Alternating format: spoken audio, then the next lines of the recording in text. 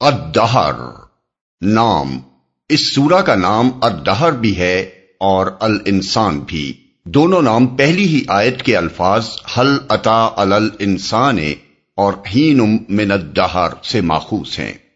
زمانہ نزول، اکثر مفسرین اس کو مکی قرار دیتے ہیں۔ علامہ زمخشری، امام رازی، قاضی بیضاوی، علامہ نظام الدین نیشاپوری، حافظ ابن کثیر اور دوسرے بہت سے مفسرین نے اسے مکی ہی لکھا ہے،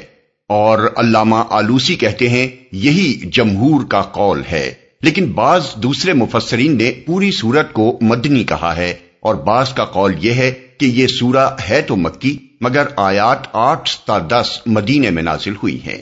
جہاں تک اس سورہ کے مضامین اور انداز بیان کا تعلق ہے، وہ مدنی سورتوں کے مضامین اور انداز بیان سے بہت مختلف ہے، بلکہ اس پر غور کرنے سے تو صاف محسوس ہوتا ہے کہ یہ نہ صرف مکی ہے بلکہ مکہ معظمہ کے بھی اس دور میں نازل ہوئی ہے جو سورہ مدثر کی ابتدائی 7 آیات کے بعد شروع ہوا تھا۔ رہیں آیات 8 تا 10 وَيُطْعِمُونَ الطَّعَامَ سے لے کر یومن ابوسن قمطریرا تک، تو وہ پوری سورہ کے سلسلہ بیان میں اس طرح پیوست ہیں کہ سیاق و سباق کے ساتھ کوئی ان کو پڑھے تو ہرگز یہ محسوس نہیں کر سکتا کہ ان سے پہلے اور بعد کا مضمون تو 15-16 سال پہلے نازل ہوا تھا، اور اس کے کئی سال بعد نازل ہونے والی یہ 3 آیتیں یہاں لا کر ثبت کر دی گئیں۔ دراصل جس بنا پر اس سورہ کے یا اس کی بعض آیات کے مدنی ہونے کا خیال پیدا ہوا ہے، وہ ایک روایت ہے جو عطا نے ابن عباس رضی اللہ عنہ سے نقل کی ہے۔ وہ کہتے ہیں کہ ایک مرتبہ حضرات حسن و حسین رضی اللہ عنہما بیمار ہو گئے۔ رسول اللہ صلی اللہ علیہ وسلم اور بہت سے صحابہ رضی اللہ عنہما ان کی عیادت کے لیے تشریف لے گئے۔ بعض صحابہ رضی اللہ عنہما نے حضرت علی رضی اللہ عنہ کو مشورہ دیا کہ آپ دونوں بچوں کی شفا کے لیے اللہ تعالیٰ سے کوئی نذر مانیں۔ چنانچہ حضرت علی رضی اللہ عنہ، حضرت فاطمہ رضی اللہ عنہا اور ان کی خادمہ فضہ رضی اللہ عنہا نے نذر مانی کہ اگر اللہ نے دونوں بچوں کو شفا عطا فرما دی تو یہ سب شکرانے کے طور پر 3 دن کے روزے رکھیں گے۔ اللہ کا فضل ہوا کہ دونوں تندرست ہو گئے اور تینوں صاحبوں نے نذر کے روزے رکھنے شروع کر دیے۔ حضرت علی رضی اللہ عنہ کے گھر میں کھانے کو کچھ نہ تھا، انہوں نے 3 صاع جو قرض لیے اور ایک روایت میں ہے کہ محنت مزدوری کر کے حاصل کیے۔ پہلا روزہ کھول کر جب کھانے کے لیے بیٹھے تو ایک مسکین نے کھانا مانگا، گھر والوں نے سارا کھانا اسے دے دیا اور خود پانی پی کر سو رہے۔ دوسرے دن پھر افطار کے بعد کھانے کے لیے بیٹھے تو ایک یتیم آ گیا اور اس نے سوال کیا۔ اس روز بھی سارا کھانا انہوں نے اس کو دے دیا اور پانی پی کر سو رہے۔ تیسرے روز روزہ کھول کر ابھی کھانے کے لیے بیٹھے ہی تھے کہ ایک قیدی نے آ کر وہی سوال کر دیا اور اس روز کا بھی پورا کھانا اسے دے دیا گیا۔ چوتھے روز حضرت علی رضی اللہ عنہ دونوں بچوں کو لیے ہوئے رسول اللہ صلی اللہ علیہ وسلم کی خدمت میں حاضر ہوئے تو حضور صلی اللہ علیہ وسلم نے دیکھا کہ بھوک کی شدت سے تینوں باپ بیٹوں کا برا حال ہو رہا ہے۔ آپ صلی اللہ علیہ وسلم اٹھ کر ان کے ساتھ حضرت فاطمہ رضی اللہ عنہا کے گھر پہنچے تو دیکھا کہ وہ بھی ایک کونے میں بھوک سے نڈھال پڑی ہیں۔ یہ حال دیکھ کر حضور صلی اللہ علیہ وسلم پر رقت طاری ہو گئی۔ اتنے میں جبریل علیہ السلام حاضر ہوئے اور انہوں نے عرض کیا کہ لیجئے، اللہ تعالیٰ نے آپ کے اہل بیت کے معاملے میں آپ کو مبارکباد دی ہے۔ حضور صلی اللہ علیہ وسلم نے پوچھا وہ کیا ہے؟ انہوں نے جواب میں یہ پوری سورت آپ کو پڑھ کر سنائی۔ ابن مہران کی روایت میں ہے کہ آیت ان الابرار یشربون سے لے کر آخر تک کی آیات سنائی،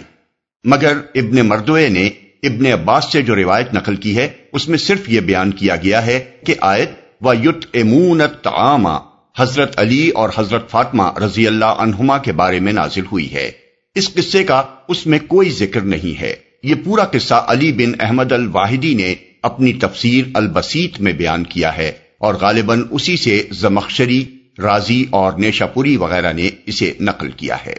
یہ روایت اول تو سند کے لحاظ سے نہایت کمزور ہے، پھر درایت کے لحاظ سے دیکھیے تو یہ بات عجیب معلوم ہوتی ہے کہ ایک مسکین، ایک یتیم اور ایک قیدی اگر آ کر کھانا مانگتا ہے تو گھر کے 5 افراد کا پورا کھانا اس کو دے دینے کی کیا معقول وجہ ہو سکتی ہے؟ ایک آدمی کا کھانا اس کو دے کر گھر کے 5 افراد 4 آدمیوں کے کھانے پر اکتفا کر سکتے تھے۔ پھر یہ بھی باور کرنا مشکل ہے کہ 2 بچے جو ابھی ابھی بیماری سے اٹھے تھے اور کمزوری کی حالت میں تھے، انہیں بھی 3 دن بھوکا رکھنے کو حضرت علی رضی اللہ عنہ اور حضرت فاطمہ رضی اللہ عنہا جیسی کامل فہم دین رکھنے والی ہستیوں نے نیکی کا کام سمجھا ہوگا۔ اس کے علاوہ قیدیوں کے معاملے میں یہ طریقہ اسلامی حکومت کے دور میں کبھی نہیں رہا کہ انہیں بھیک مانگنے کے لیے چھوڑ دیا جائے۔ وہ اگر حکومت کی قید میں ہوتے تو حکومت ان کی خوراک اور لباس کا انتظام کرتی تھی، اور کسی شخص کے سپرد کیے جاتے تو وہ شخص انہیں کھلانے پلانے کا ذمہ دار ہوتا تھا۔ اس لیے مدینہ طیبہ میں یہ بات ممکن نہ تھی کہ کوئی قیدی بھیک مانگنے کے لیے نکلتا۔ تاہم ان تمام نقلی اور عقلی کمزوریوں کو نظر انداز کر کے اگر اس قصے کو بالکل صحیح ہی مان لیا جائے تو زیادہ سے زیادہ اس سے جو کچھ معلوم ہوتا ہے وہ صرف یہ ہے کہ جب آل محمد صلی اللہ علیہ وسلم سے اس نیک عمل کا صدور ہوا تو جبریل علیہ السلام نے آ کر حضور صلی اللہ علیہ وسلم کو خوشخبری سنائی کہ اللہ تعالیٰ کے ہاں آپ کے اہل بیت کا یہ فعل بہت مقبول ہوا ہے، کیونکہ انہوں نے ٹھیک وہی پسندیدہ کام کیا ہے جس کی تعریف اللہ تعالیٰ نے سورہ دہر کی ان آیات میں فرمائی ہے۔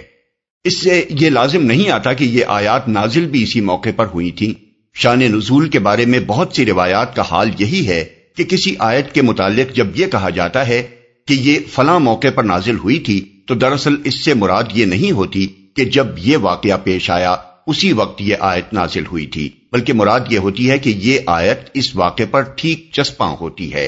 امام سیوطی نے اتقان میں حافظ ابن تیمیہ رضی اللہ عنہ کا یہ قول نقل کیا ہے کہ راوی جب یہ کہتے ہیں کہ یہ آیت فلاں معاملے میں نازل ہوئی ہے تو کبھی اس سے مراد یہ ہوتی ہے کہ وہی معاملہ اس کے نزول کا سبب ہے، اور کبھی اس کا مطلب یہ ہوتا ہے کہ یہ معاملہ اس آیت کے حکم میں داخل ہے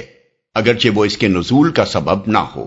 آگے چل کر وہ امام بدر الدین زرکشی کا قول ان کی کتاب البرہان فی العلوم القرآن سے نقل کرتے ہیں کہ صحابہ رضی اللہ عنہما اور تابعین کی یہ عادت معروف ہے کہ ان میں سے کوئی شخص جب یہ کہتا ہے کہ یہ آیت فلاں معاملے میں نازل ہوئی تھی تو اس کا مطلب یہ ہوتا ہے کہ اس آیت کا حکم اس معاملے پر چسپاں ہوتا ہے، نہ یہ کہ وہی اس واقعے کے نزول کا سبب ہے۔ پس دراصل اس کی نوعیت آیت کے حکم سے استدلال کی ہوتی ہے، نہ کہ بیان واقعہ کی۔ الاتقان فی العلوم القرآن جلد اول صفحہ 31 طبع 1929۔ موضوع اور مضمون۔ اس سورہ کا موضوع انسان کو دنیا میں اس کی حقیقی حیثیت سے آگاہ کرنا اور یہ بتانا ہے کہ اگر وہ اپنی اس حیثیت کو ٹھیک ٹھیک سمجھ کر شکر کا رویہ اختیار کرے تو اس کا انجام کیا ہوگا، اور کفر کی راہ چلے تو کس انجام سے وہ دوچار ہوگا۔ قرآن کی بڑی صورتوں میں تو یہ مضمون بڑی تفصیل کے ساتھ بیان کیا گیا ہے، لیکن ابتدائی مکی دور کی صورتوں کا یہ خاص انداز بیان ہے کہ جو باتیں بعد کے دور میں مفصل ارشاد ہوئی ہیں وہی اس دور میں بڑے مختصر مگر انتہائی مؤثر طریقے سے ذہن نشین کرائی گئی ہیں، اور ایسے چھوٹے چھوٹے خوبصورت فقرے استعمال کیے گئے ہیں جو سننے والوں کی زبان پر خود بخود چڑھ جائیں۔ اس میں سب سے پہلے انسان کو یاد دلایا گیا ہے کہ ایک وقت ایسا تھا جب وہ کچھ نہ تھا، پھر ایک مخلوط نطفے سے اس کی ایسی حقیر سی ابتدا کی گئی کہ اس کی ماں تک کو خبر نہ تھی کہ اس کے وجود کی بنا پڑ گئی ہے، اور کوئی اس خوردبینی وجود کو دیکھ کر یہ نہیں کہہ سکتا تھا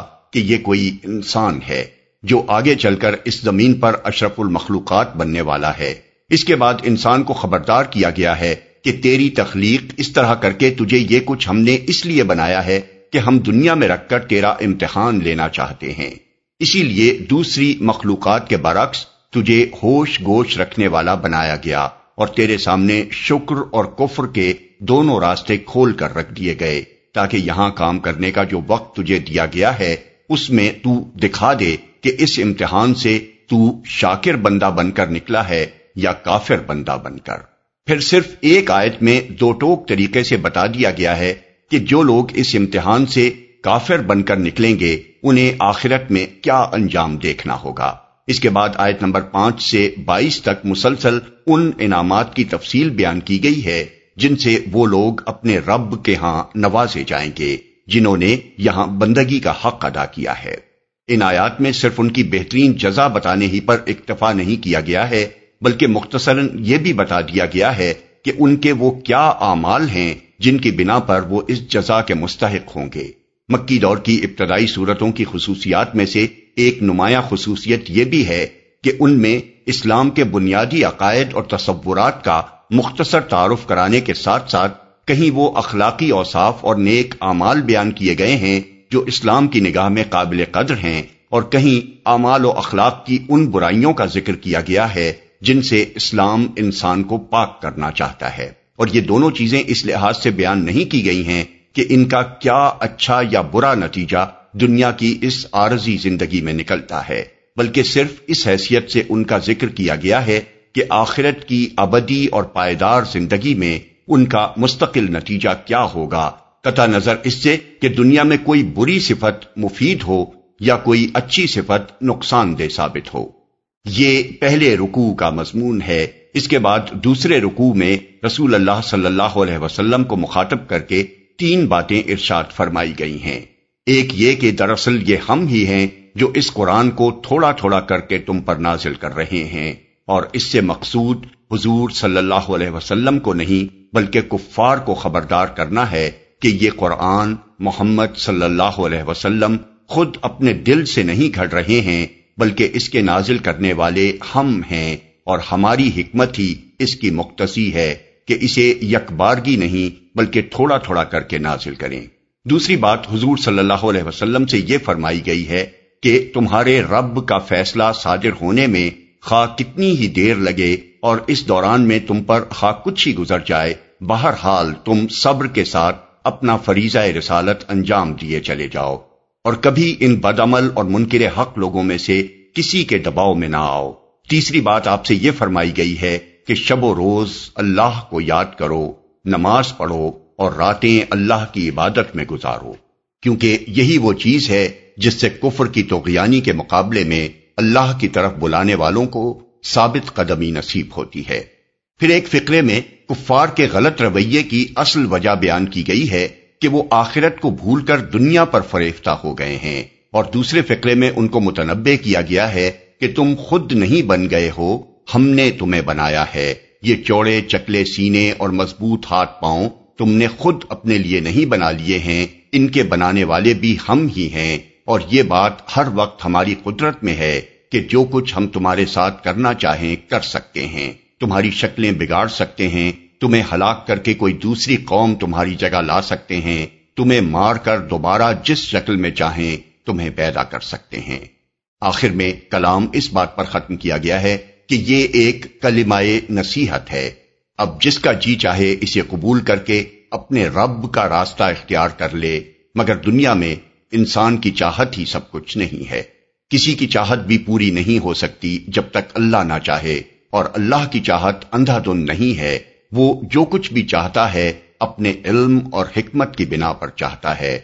اس علم اور حکمت کی بنا پر جسے وہ اپنی رحمت کا مستحق سمجھتا ہے اسے اپنی رحمت میں داخل کر لیتا ہے، اور جسے وہ ظالم پاتا ہے اس کے لیے دردناک عذاب کا انتظام اس نے کر رکھا ہے۔